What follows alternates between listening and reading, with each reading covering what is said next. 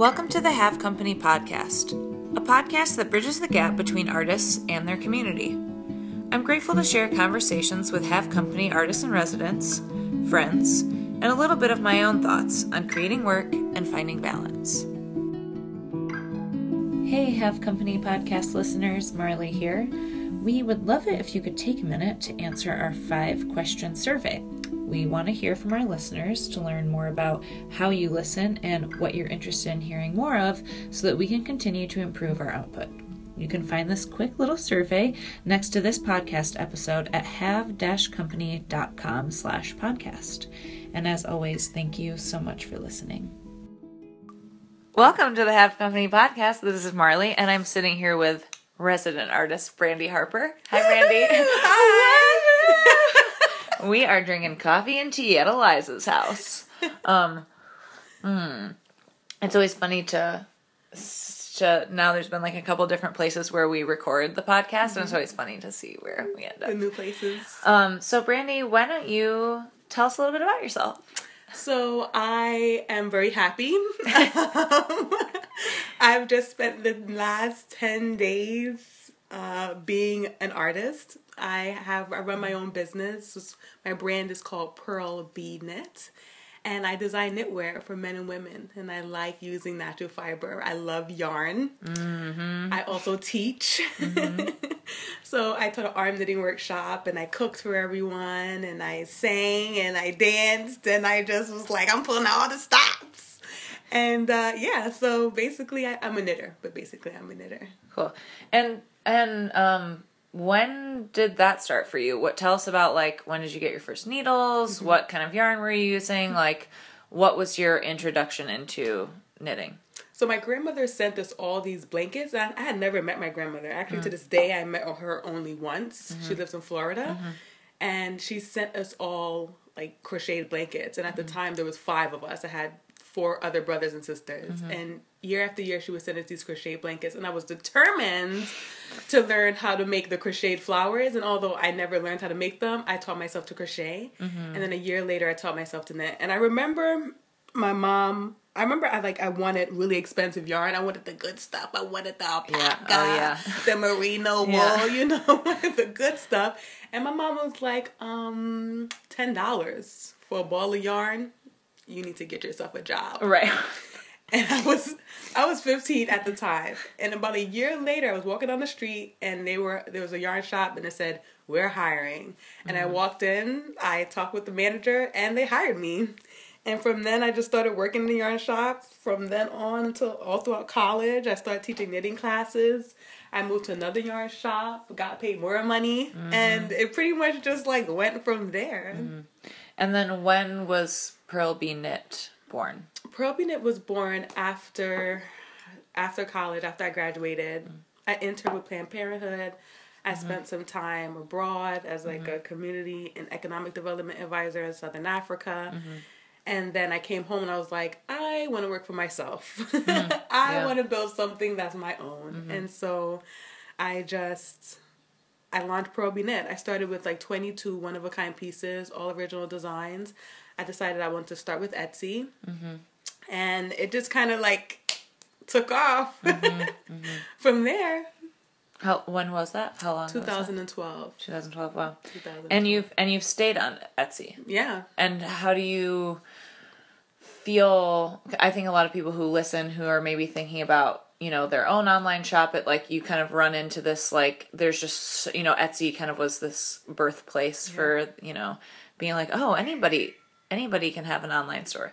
And actually, that's a good sound. That's a good sound. No, we just had Brandi's cha-ching cha-ching sound. If you heard that, we've got a sale, ladies and gentlemen. We got a sale. Okay, that was actually a good song. Perfect segue into like what I think about Etsy. Perfect. So tell us what you think about Etsy. So I love Etsy. I personally love Etsy. I mean, you can't like sit around and just say, oh, I'm gonna put 3 items on Etsy and then hope and pray someone buys them in the next year or so.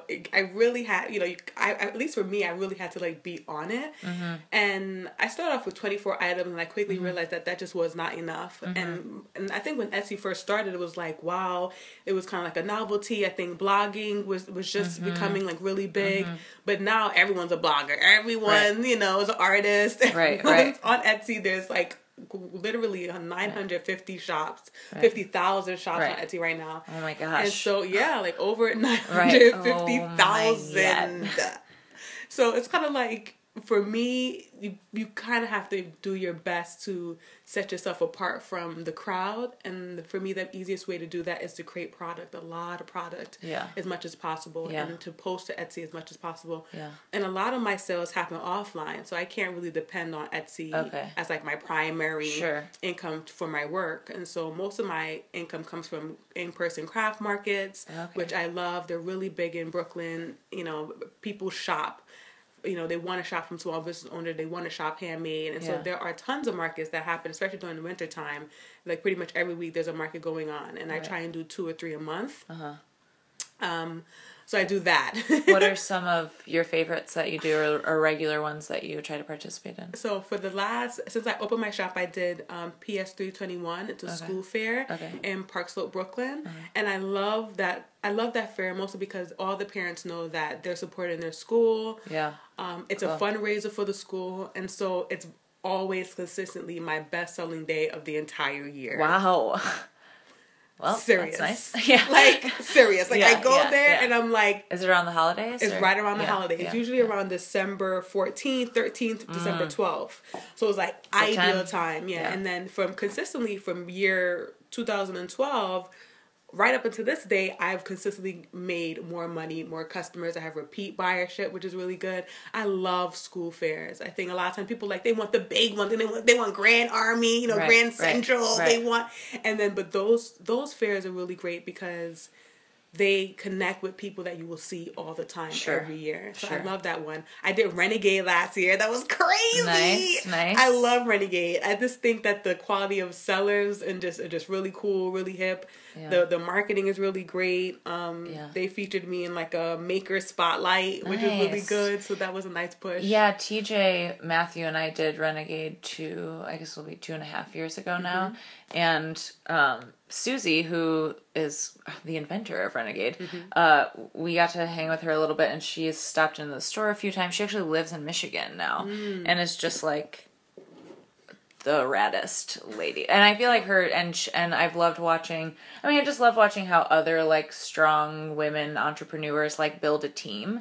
And I feel like, I think there's pros and cons to like every craft fair or like handmade, event, but I feel like that one really, and even just in their social media, it really shows off their team and like who's doing what and how integral it is to like have a team and delegate tasks and not do it by yourself. And I love that kind of structure of that. It is. They're great. They're really close. When you walk in, they're all sitting at the table welcoming you. Say, "Hi, artist."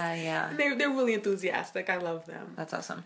Do you what are your summers like? Do you feel like you have a summer schedule, and does that feel different because you're using so much wool and it's like people don't necessarily want to buy hats and mittens?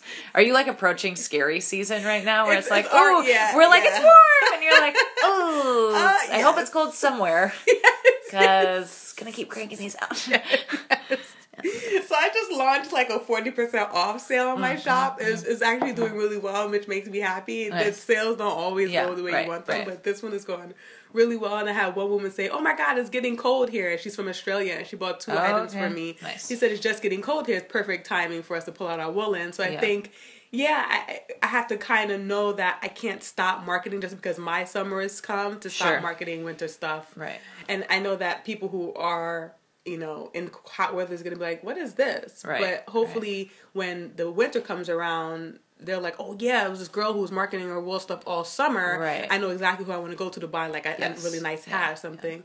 But this time things really slowed down for me. I do a lot more teaching. So I also teach NYC Craft Entrepreneurship, which is a 5-part course that Etsy created with Small Business Services of New York, and it's basically first class. Yeah, it's awesome. It's in real life. It's in real life. People come. It's real life people, like 20 people. I have 20 people in my class. They're all behind computers. First class is about what it means to be an entrepreneur, setting expectations, really awesome. The second is about branding and marketing. So we have a lot of different exercises about telling your story. Third is a 3-4 hour photography workshop, and I basically show them like how to do white back product photography with bird's eye view, how to create vignettes. Really cool. That's like my favorite one. Yeah. Fourth one is pricing for profit, sustainability. Last one, taxes and growing, other ways to grow your business. So I've been teaching that class for like the last 2 years. What? It's amazing. Yeah, and Can you come back and teach it here, please? I would love that. Yes. I could do that. Oh my gosh. Actually, Etsy wants that. They actually want me to go other places and take it. And I can charge whatever I want. And Etsy actually wants me to do that. Yeah. So that would be awesome. That would be awesome. Yes. Yeah. You need to come back now. We have a lot of reasons I need to come back. So tell us a little bit about what you worked on this week during your residency. This week was I can't even tell you how amazing. It's been a powerful week. It feels in so many ways. Amazing, yeah, Marley. It feels amazing. I can't even say enough. When I first got here, I looked around. I was like, this place is beautiful. Yeah. I want to take pictures of everyone's things. I liked that you thought that even though Michael was drilling the curtain into the wall, it was like in shambles. The place was in shambles. And you were like, it's beautiful. I was like, dang, okay, if it's beautiful now, you should see it tomorrow. It was great. Yeah. Like, it was such a warm welcome. Eliza came and she got me, and it was like snowing, and I was like, it's snowing. I'm happy. Oh my gosh, I cannot believe it was snowing when you got here. Now snowing. It is summertime. Summer. Classic Michigan. Seriously. Okay, so everything was beautiful. Everything was beautiful. I want to take pictures of everyone's things. I didn't take pictures of everyone's things. That did happen, but I was able to like really take pictures of things that I really, really loved, especially knitting things. So that was one of my intentions, was to like support other makers when I got here and like just connect and network. And on Sunday, I taught an arm knitting workshop, and that was really amazing. Yes. And everyone left with a handmade scarf. Yeah. And I was like thoroughly impressed with them. I was like, wow, you guys are great, actually. Right. I would like to take credit, but I think they're generally just really great. Yeah. And then I had written this like song. It was basically being an artist. And I sang it for everyone, and that was great. And you and your crew stayed, and made me so happy. Oh my God, it was so incredible. I've never seen a performance like that, let alone in Have Company. I was blown away. We'll have to post some video of it when we post the podcast, because I took those. We should. Yeah. We should. And I cooked dinner. So I basically just cooked dinner for everyone. I got up like 7 o'clock. I like made a curry lentil potato stew, and that was like amazing. So Sunday was amazing. It was just all day long, constant conversation. Oh, that was so long ago. We've done so much. I feel like we've done so much. I'm going through the day. I'm like, I could talk about what I've done this last week, and the podcast is gonna be over. That's okay. We can keep going. So that was really awesome. And then Tuesday was knit night. Yes. Which was great. That was a great knit night, too. Tuesday was a great knit night. It was like 6 or 7 of us. Yeah. It was like 8, yeah, right? We got like 2 new people. Yeah. Kira, Lori. Yeah. Yep. It was a nice little group. We had a great conversation. I should probably turn my phone off. Okay. Great conversation. It was awesome. Yeah. And Monday, the day before, was beach day. So that was just like, oh man, it was so peaceful and just awesome. And I highly recommend anyone who comes to Grand Rapids, they gotta get to the beach. It's just, and it's different from like New York beaches where there's lifeguard things and there's garbage and there's dark water and there's people hanging around. Always, it's like, here is just like beach. It's just water, sand, earth, and beautiful beachfront houses. Like, really, this is the life. I want to live here. I want to live here. It was amazing. And I spent a lot of time proofing my pattern, my shawl collar pattern. I was just knitting, making sure there's no mistakes in the pattern. So that was really great, watching Netflix. That was nice. So that's kind of a newer transition in your business, is to start releasing your patterns. And you just recently did that on Etsy, where you can have it be like a download. Yeah. So what was it like? Because I'm sure inventing your own pattern maybe in your head, or you just have it memorized, is probably really different than like having to understand how to write a pattern. Yeah. So tell us a little bit about why you decided to do that, and what the response has been like.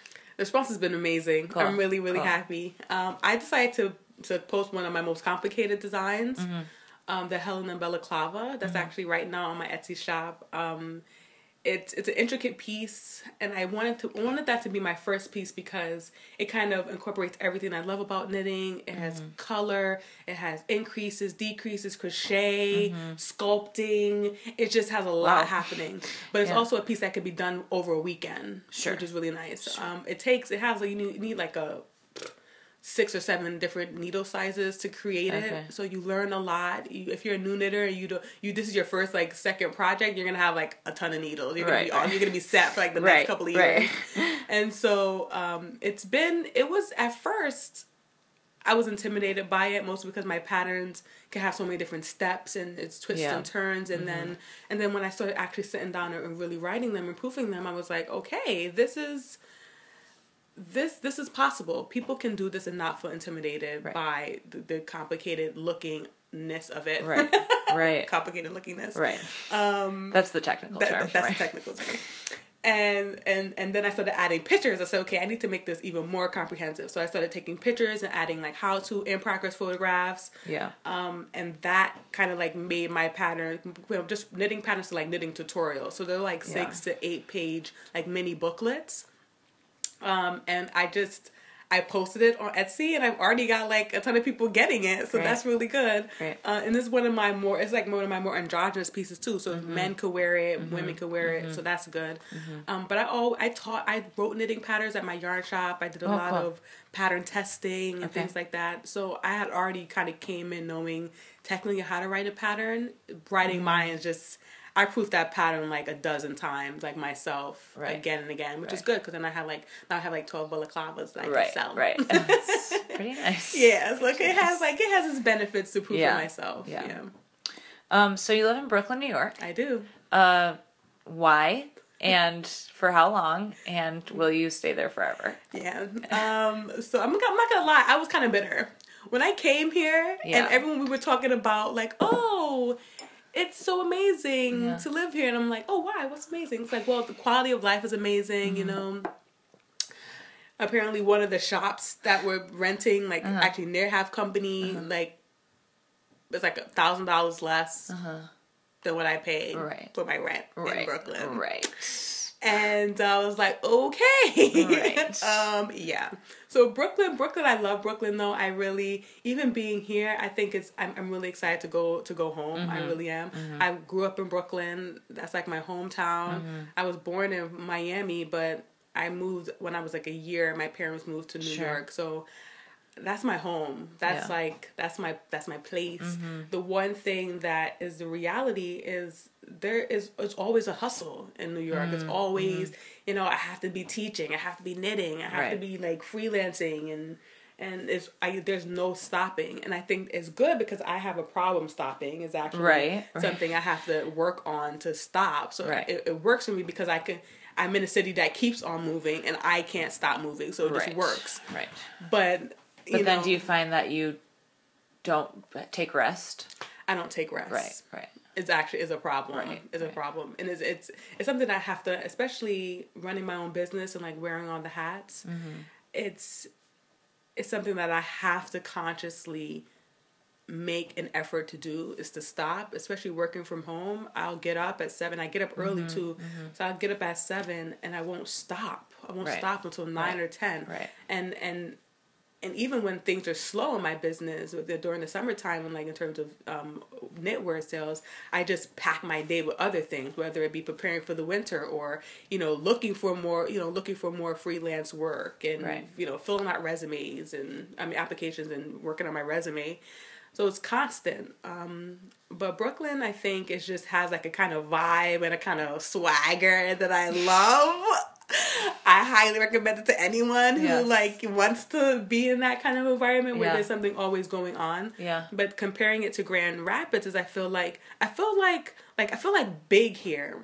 I feel like important here. I feel like I feel like there's so much possibility, and I think it's because Grand Rapids is still evolving, and it's really homey, and it's not a lot of people constantly, like New York, there's constantly people on the street always. And I'm looking at the window now, it's so peaceful. It feels so like I want to fill it with things, and so but I want to stay in Brooklyn. I think I want to leave Brooklyn for in terms of like just quality of life, being able to pay less for rent and less for food and for everything. But I don't think I'm gonna leave anytime soon. Well, and I think it's I remember when I was graduating from college and deciding to move back to Grand Rapids, and I had a few friends who are also dancers who, you know, were from Brooklyn, and they were moving back to Brooklyn, and that was so much more accepted because there's a, you know, obviously basically one of the most thriving dance communities in the world is in New York City. Yeah. And I was coming here where there wasn't that. But it felt a little bit like people were like, oh, you're going back to your like hometown. And I was like, well, no, I'm like going back to Grand Rapids, which is a really different place than it was 4 years ago. Yeah. But nobody gave anybody moving back to Brooklyn, like their hometown, any shit, because it was like Brooklyn. It's Brooklyn. And I mean, it was the same with like my friends who were moving back to San Francisco. Nobody was like, oh, you're moving back to your hometown. They're like, oh, you're moving back to San Francisco. Woo-hoo! It's like that choice is just as safe for them as me moving here. Yeah. But I think also what I realized is because I used to really try to figure out like, I assumed that one of those choices must be right and one must be wrong. And I think I've really seen that it's like, it's just people can need to pick one and then visit the other. And I that's been the most exciting part about running the residency, especially I get these new friends who live everywhere. Yes. And it's like, okay, cool. Well, I like this to be my mainstay. And then I like to go to Brooklyn for 4 days and like feel that wild, busy, magical hustle time that happens there. And then I like to come back here. And it's like, and then there's a lot of people who live in Brooklyn, like they want that all the time. And then they want to come here to have a little, you know, time. And so I think that's part of why I do like staying here. But it can be, I think it's hard on both sides. And there's like kind of a forever, it doesn't like ever just feel perfect one day. Yeah. What are maybe some things that you do? I mean, especially, like you said, you have trouble taking rest. And just like the intensity, I think, of living in any big city, but especially in New York. What are maybe some daily rituals or some things that you just do every day to like feel grounded or lock into your body or kind of stay centered? Yoga. Yeah. Yoga. Bikram yoga, particularly.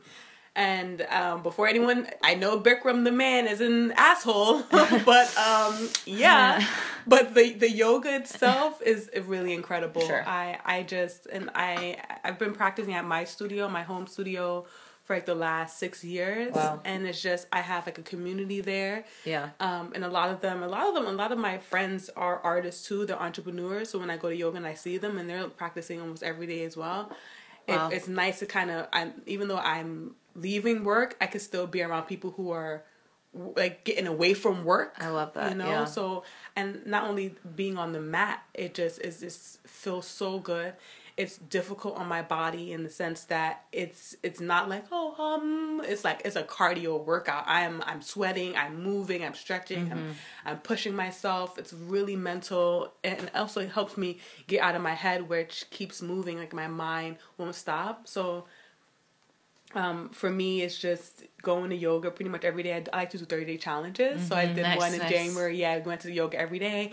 And I did one again before I came here. Wow. Just to kind of, clear my mind. And then I ride my bike to yoga. So it's like a 20-minute bike ride to and from yoga. Wow. So it's like about 3 hours solid. Yeah. Where I get just to be away from work, exercising, clearing my mind. And it's really good. Also cooking. Oh my God. I love cooking. And you are good at it.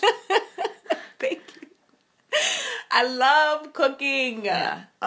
If there's no food in my fridge, and I have like these bouts of like sadness sometimes, where I just feel like I question my self-worth. I question, I just question myself. Yeah. And then I look at my fridge. I'm like, oh, it's probably because you have no food in your fridge. Right. And so for me, cooking is like having raw goods and food in my fridge is just, it feels good just to see it there, and it also feels good to actually do something with it. So not only yoga, but also cooking and shopping. I'm a member of the Park Slope Food Co-op, and it's the best place on the universe. Yes. It's as a person who has been there and doesn't have that here, I agree. It just being there. I ride my bike. Sometimes I'll go there. I'll go grocery shopping. I'll ride through the park. I'll go to yoga, and then I'll go home. Wow. And that little journey, people are like, wow, that's a lot. I'm like, no, it's the best times I have all week. Yeah. So cooking, definitely. Cool. I want to go back to some of that, like, self-questioning and whatnot, and we posed the question to the Instagram community of like what people want to kind of hear about, and I loved that. I mean, that was also, I'll definitely say that was Brandi's suggestion, and it's rare that I pose a question to the people because I am stubborn maybe, or like don't like taking people's suggestions. Maybe that's why I'm my own boss. But it felt awesome to like read people's feedback. But something that I really liked, which I don't really talk to people about that much, is like, what do you do when you have a creative block? And I think a lot of times my creative blocks are really self blocks, which is like what you just said. Like, it's hard for me to be creative when I'm like, was what I'm doing even matter? What's the point? Does anybody even care? Do you feel like you have ways that you try to get out of that? Yes. So I go through it. I'm realizing that, as I get older, when I was younger, I just thought, do I, you want to self-diagnose, and do I suffer from depression, and should I take pills, and what's the matter with me? Right. And then as I got older, I realized that it was probably the most human aspect of who I was, you know. And I also think it's a part of being an artist. We have like these really sad stories about artists, like, overdosing and like dying at really like young ages, and like it's serious, and they're so amazingly talented. And so for me, I had to kind of realize that it was something that maybe just being an artist and being creative, that I would have to deal with these kind of feelings where I'm just not okay with where I'm at, because I want so much more. And I feel like I've been given these gifts, and I feel like I have so much responsibility, not only to, to people around me, but to myself. And so with that kind of responsibility comes, questioning. And so for me, I had to just kind of realize it was something I had to work through and not try and run away from. So obviously going to yoga and cooking is good, but even with yoga and cooking, I still find myself in that place. For me, it's really just becoming even more active, doing even more.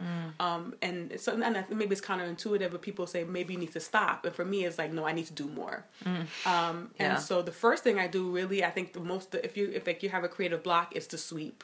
For me, sweeping is powerful. Yes. I mean, it's just, I think what happens, especially for me, I do like instant gratification. I like getting things done.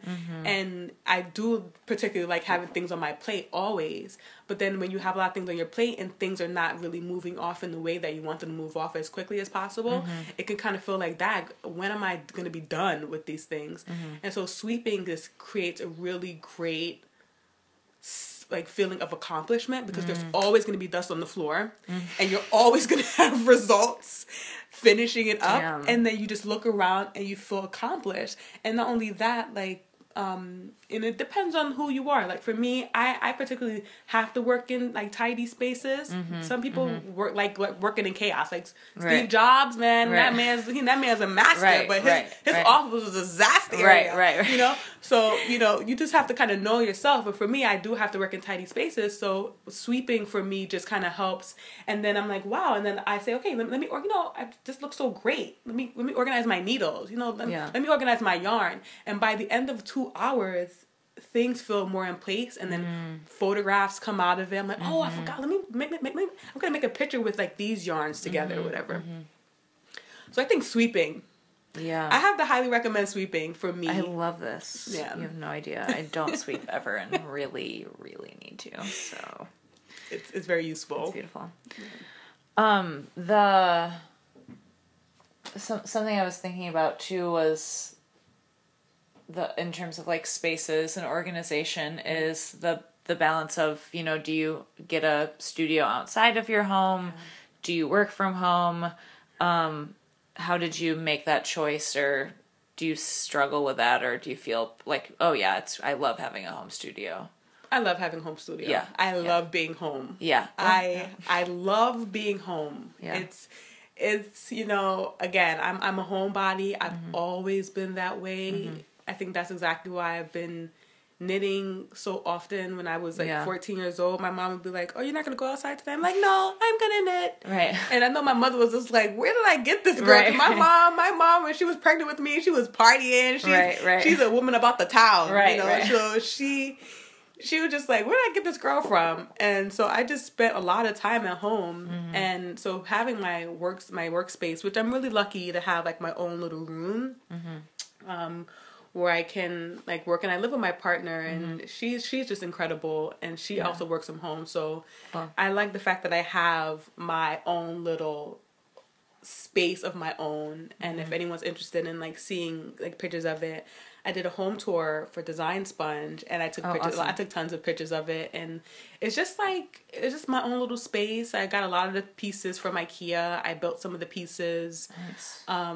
And a lot of it is my market display. So I'll just literally pack up my office and bring it to my markets, right. And it's just simple.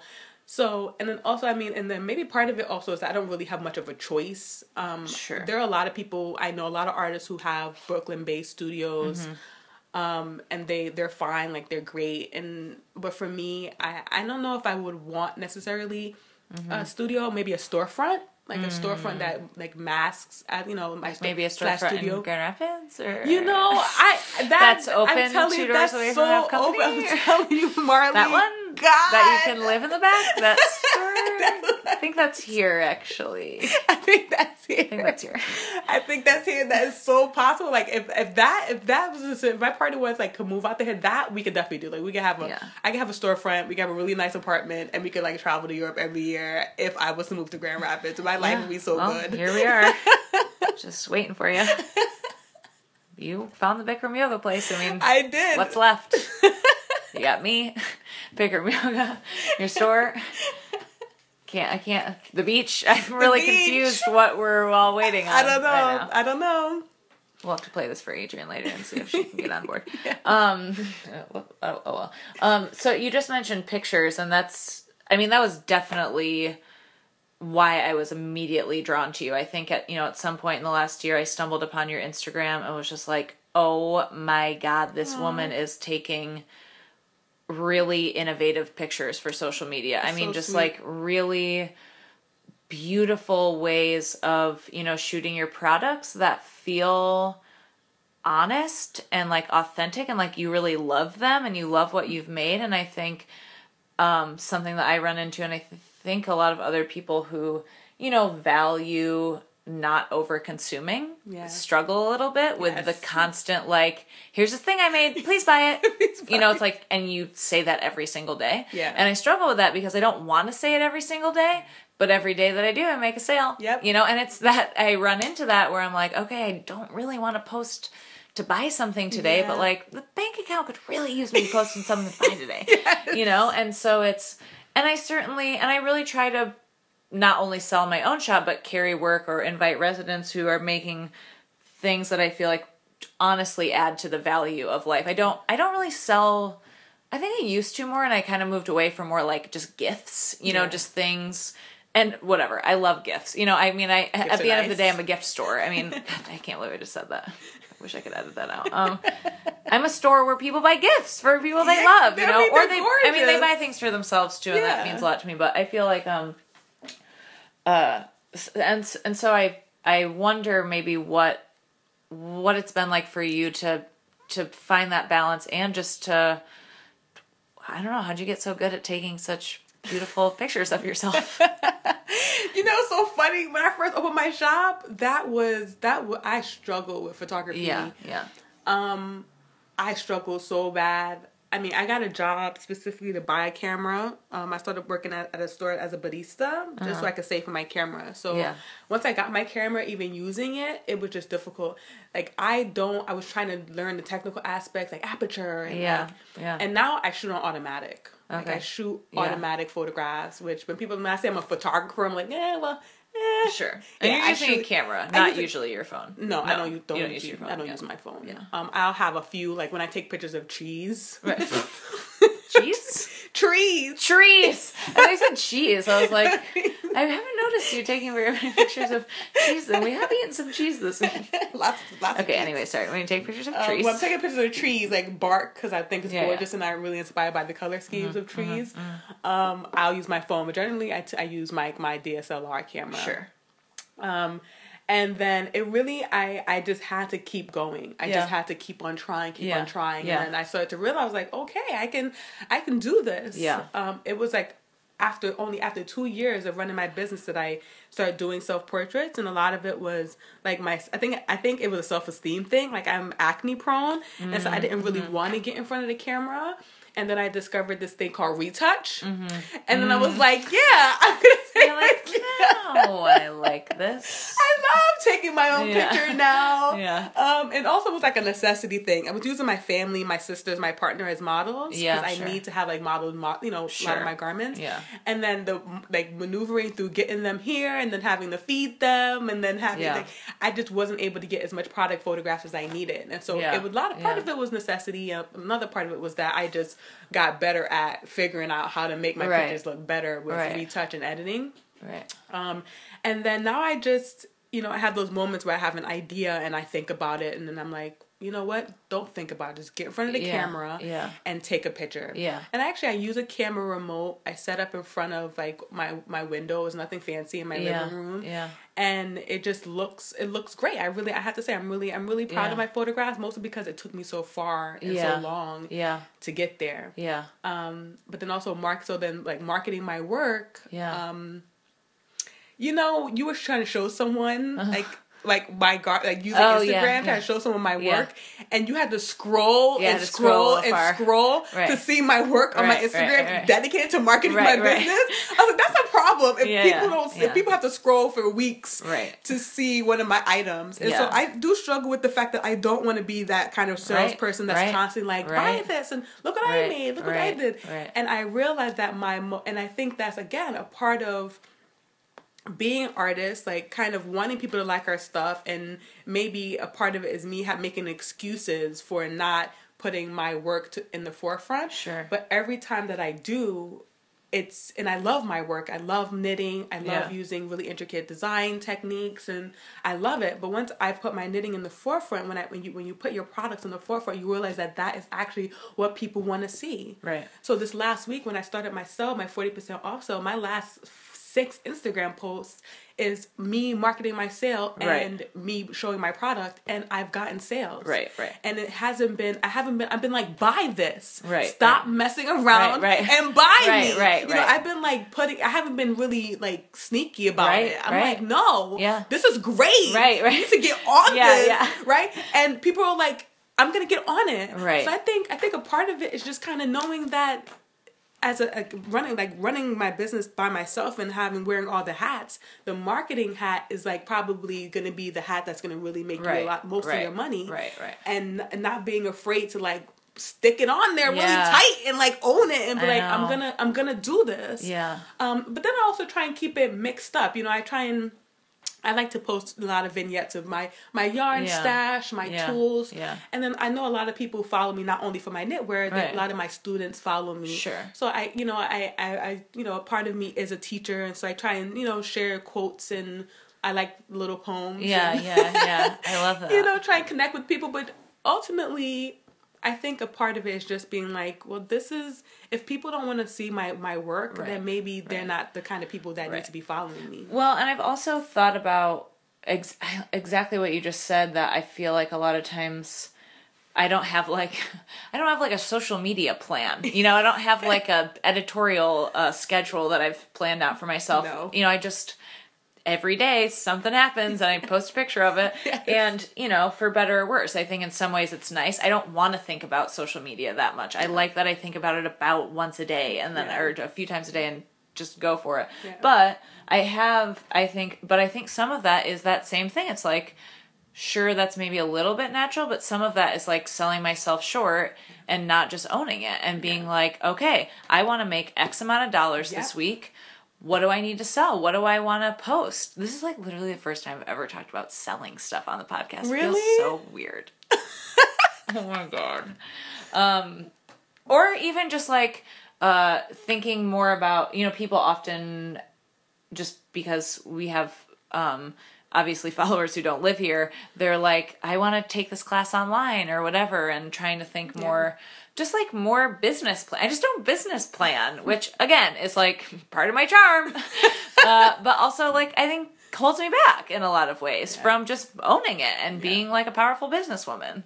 I'm a powerful businesswoman, damn it! Businesswoman, damn it! Like, seriously. You heard it here first, listeners. Marley realizes almost 3 years in that she is indeed a powerful business owner. Yes! Oh, it took me only 35 episodes to figure it out. Woo! Got a lot of work to do this week, people. Well, I think hanging out, we hung out with our friend Andrew this week, who, you know, has been, you know, successful as a musician, and in a way that maybe it was one of the first times I was like, oh yeah, like that's attainable to me. That kind of like success or comfort, or just seeing any of my friends and a lot of the residents too who come are like in a place, you know, not just like financially, but spiritually or like business wise, that like I want to be at. That in my head, I think especially coming from, you know, a poor family is feeling like that's unattainable, or I want to hold myself back. I'm like too afraid to go there. I want to fucking go there. You know, I'm here to go there. I mean, I feel like you're already there. I think it's just, I think you're already there, actually. And maybe this is me coming on the outside looking in. Sure, but I think that's helpful. And I think you're amazing. I think you're hot. Yeah. You know, I think you're a boss. Yeah. Boss. Yes. Okay? So I mean, I think maybe a part of it is, like admitting to yourself that that's like, you know, what your situation is, because it's there. Right. I see it. It's there. You know. You go home today. I do. We don't have to talk about. What's kind of next? What's your like next few weeks, months looking like? Well, next couple of days, gratefully, I get to work on knitting. Yay! Orders. My sale. I have knits to make. Yes. So that's great. When does your sale go till? I'm just gonna write it out and see how it goes, and then once I start feeling like I'm gonna stop this I'm gonna stop it. But I don't have an end date for it now. But I'm gonna work on knitting. Yeah. Being here so far, like just being around you guys and just being at Have Company and seeing all the like the zines and the books that people have written and self-published, that to me is so inspiring. Yeah. And so one of the first things I'm going to do is just start working on turning my patterns into little mini zines. Yes. So that I can sell printables. Knitting zines. Yes. Like that was like the number one thing. That's what we need more of. We need more of. Yeah. And I feel like I have something to say about knitting. I feel like I've been doing it so long. Yeah. I have a voice, and it's just a matter of like owning it and putting it in writing and saying this is me. Yeah. Yeah. And when before I got here, I knew having a book out was going to be like the next step with patterns. Yeah. But talking with you, you're like, well, it doesn't have to be you don't need a publisher. You don't need you know, to take out a loan. Right. So just print it out. Right. And sell it. Right. And it was so empowering. I was like, what? That's all I have to do. I have to go write myself the Kinko's, print it out, and sell it. Yep. And so for me, that was really empowering. So for me, they're just gonna I'm gonna start with my balaclava pattern, since it's already on sale, like as a PDF on my Etsy shop, and like turn it into a little mini book. Yeah. So that's like number one. Cool. Knitting patterns, and then books. Yeah. And do more research about artist residencies. Cool. Sweet. Every single one of the people I've met since I've been here have mentioned residencies as if it's a normal way of life. Yeah. And I didn't know that. I don't know where I've been. Yeah. And I'm just like, and they're so empowering. Yeah. I was able to to really focus. I spoke with my partner pretty much every day, but my sister a couple of times during the week, and it's been really nice to kind of check in and be like, this is my life right now, and to hear them like so far away, knowing that I'm doing things so far. I don't know if I'm explaining that right, but just feeling like having that time away from people. I feel like I appreciate more. Like, I'm so happy to get home. So happy to be in my own bed. I'm so happy to hug the people that I love, you know? But I think it was being here and being around such amazing people that I'm like, wow, this is my life. This is the life I get to live. You know, there's no reason to not, you know, I feel like we could all look for problems. You know, there's going to be problems if we look for them. But there's so much love and goodness surrounding us if you know, and I feel like I have that. And sometimes I forget. It just being here has been awesome. So I'm definitely looking into more artist residencies, taking my work elsewhere. I'm excited about that. Cool. Yeah.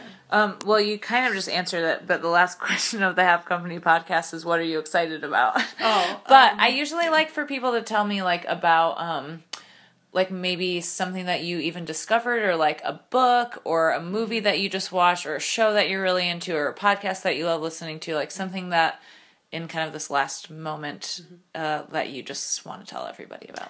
I love all the health and homestead, you know, tincture zines that you sell at Half Company.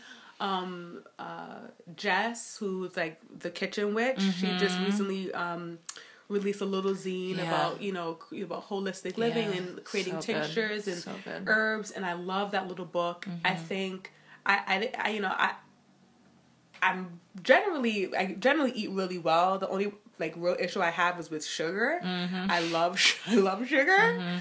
But generally speaking, I eat organically. I cook pretty much every single meal I eat.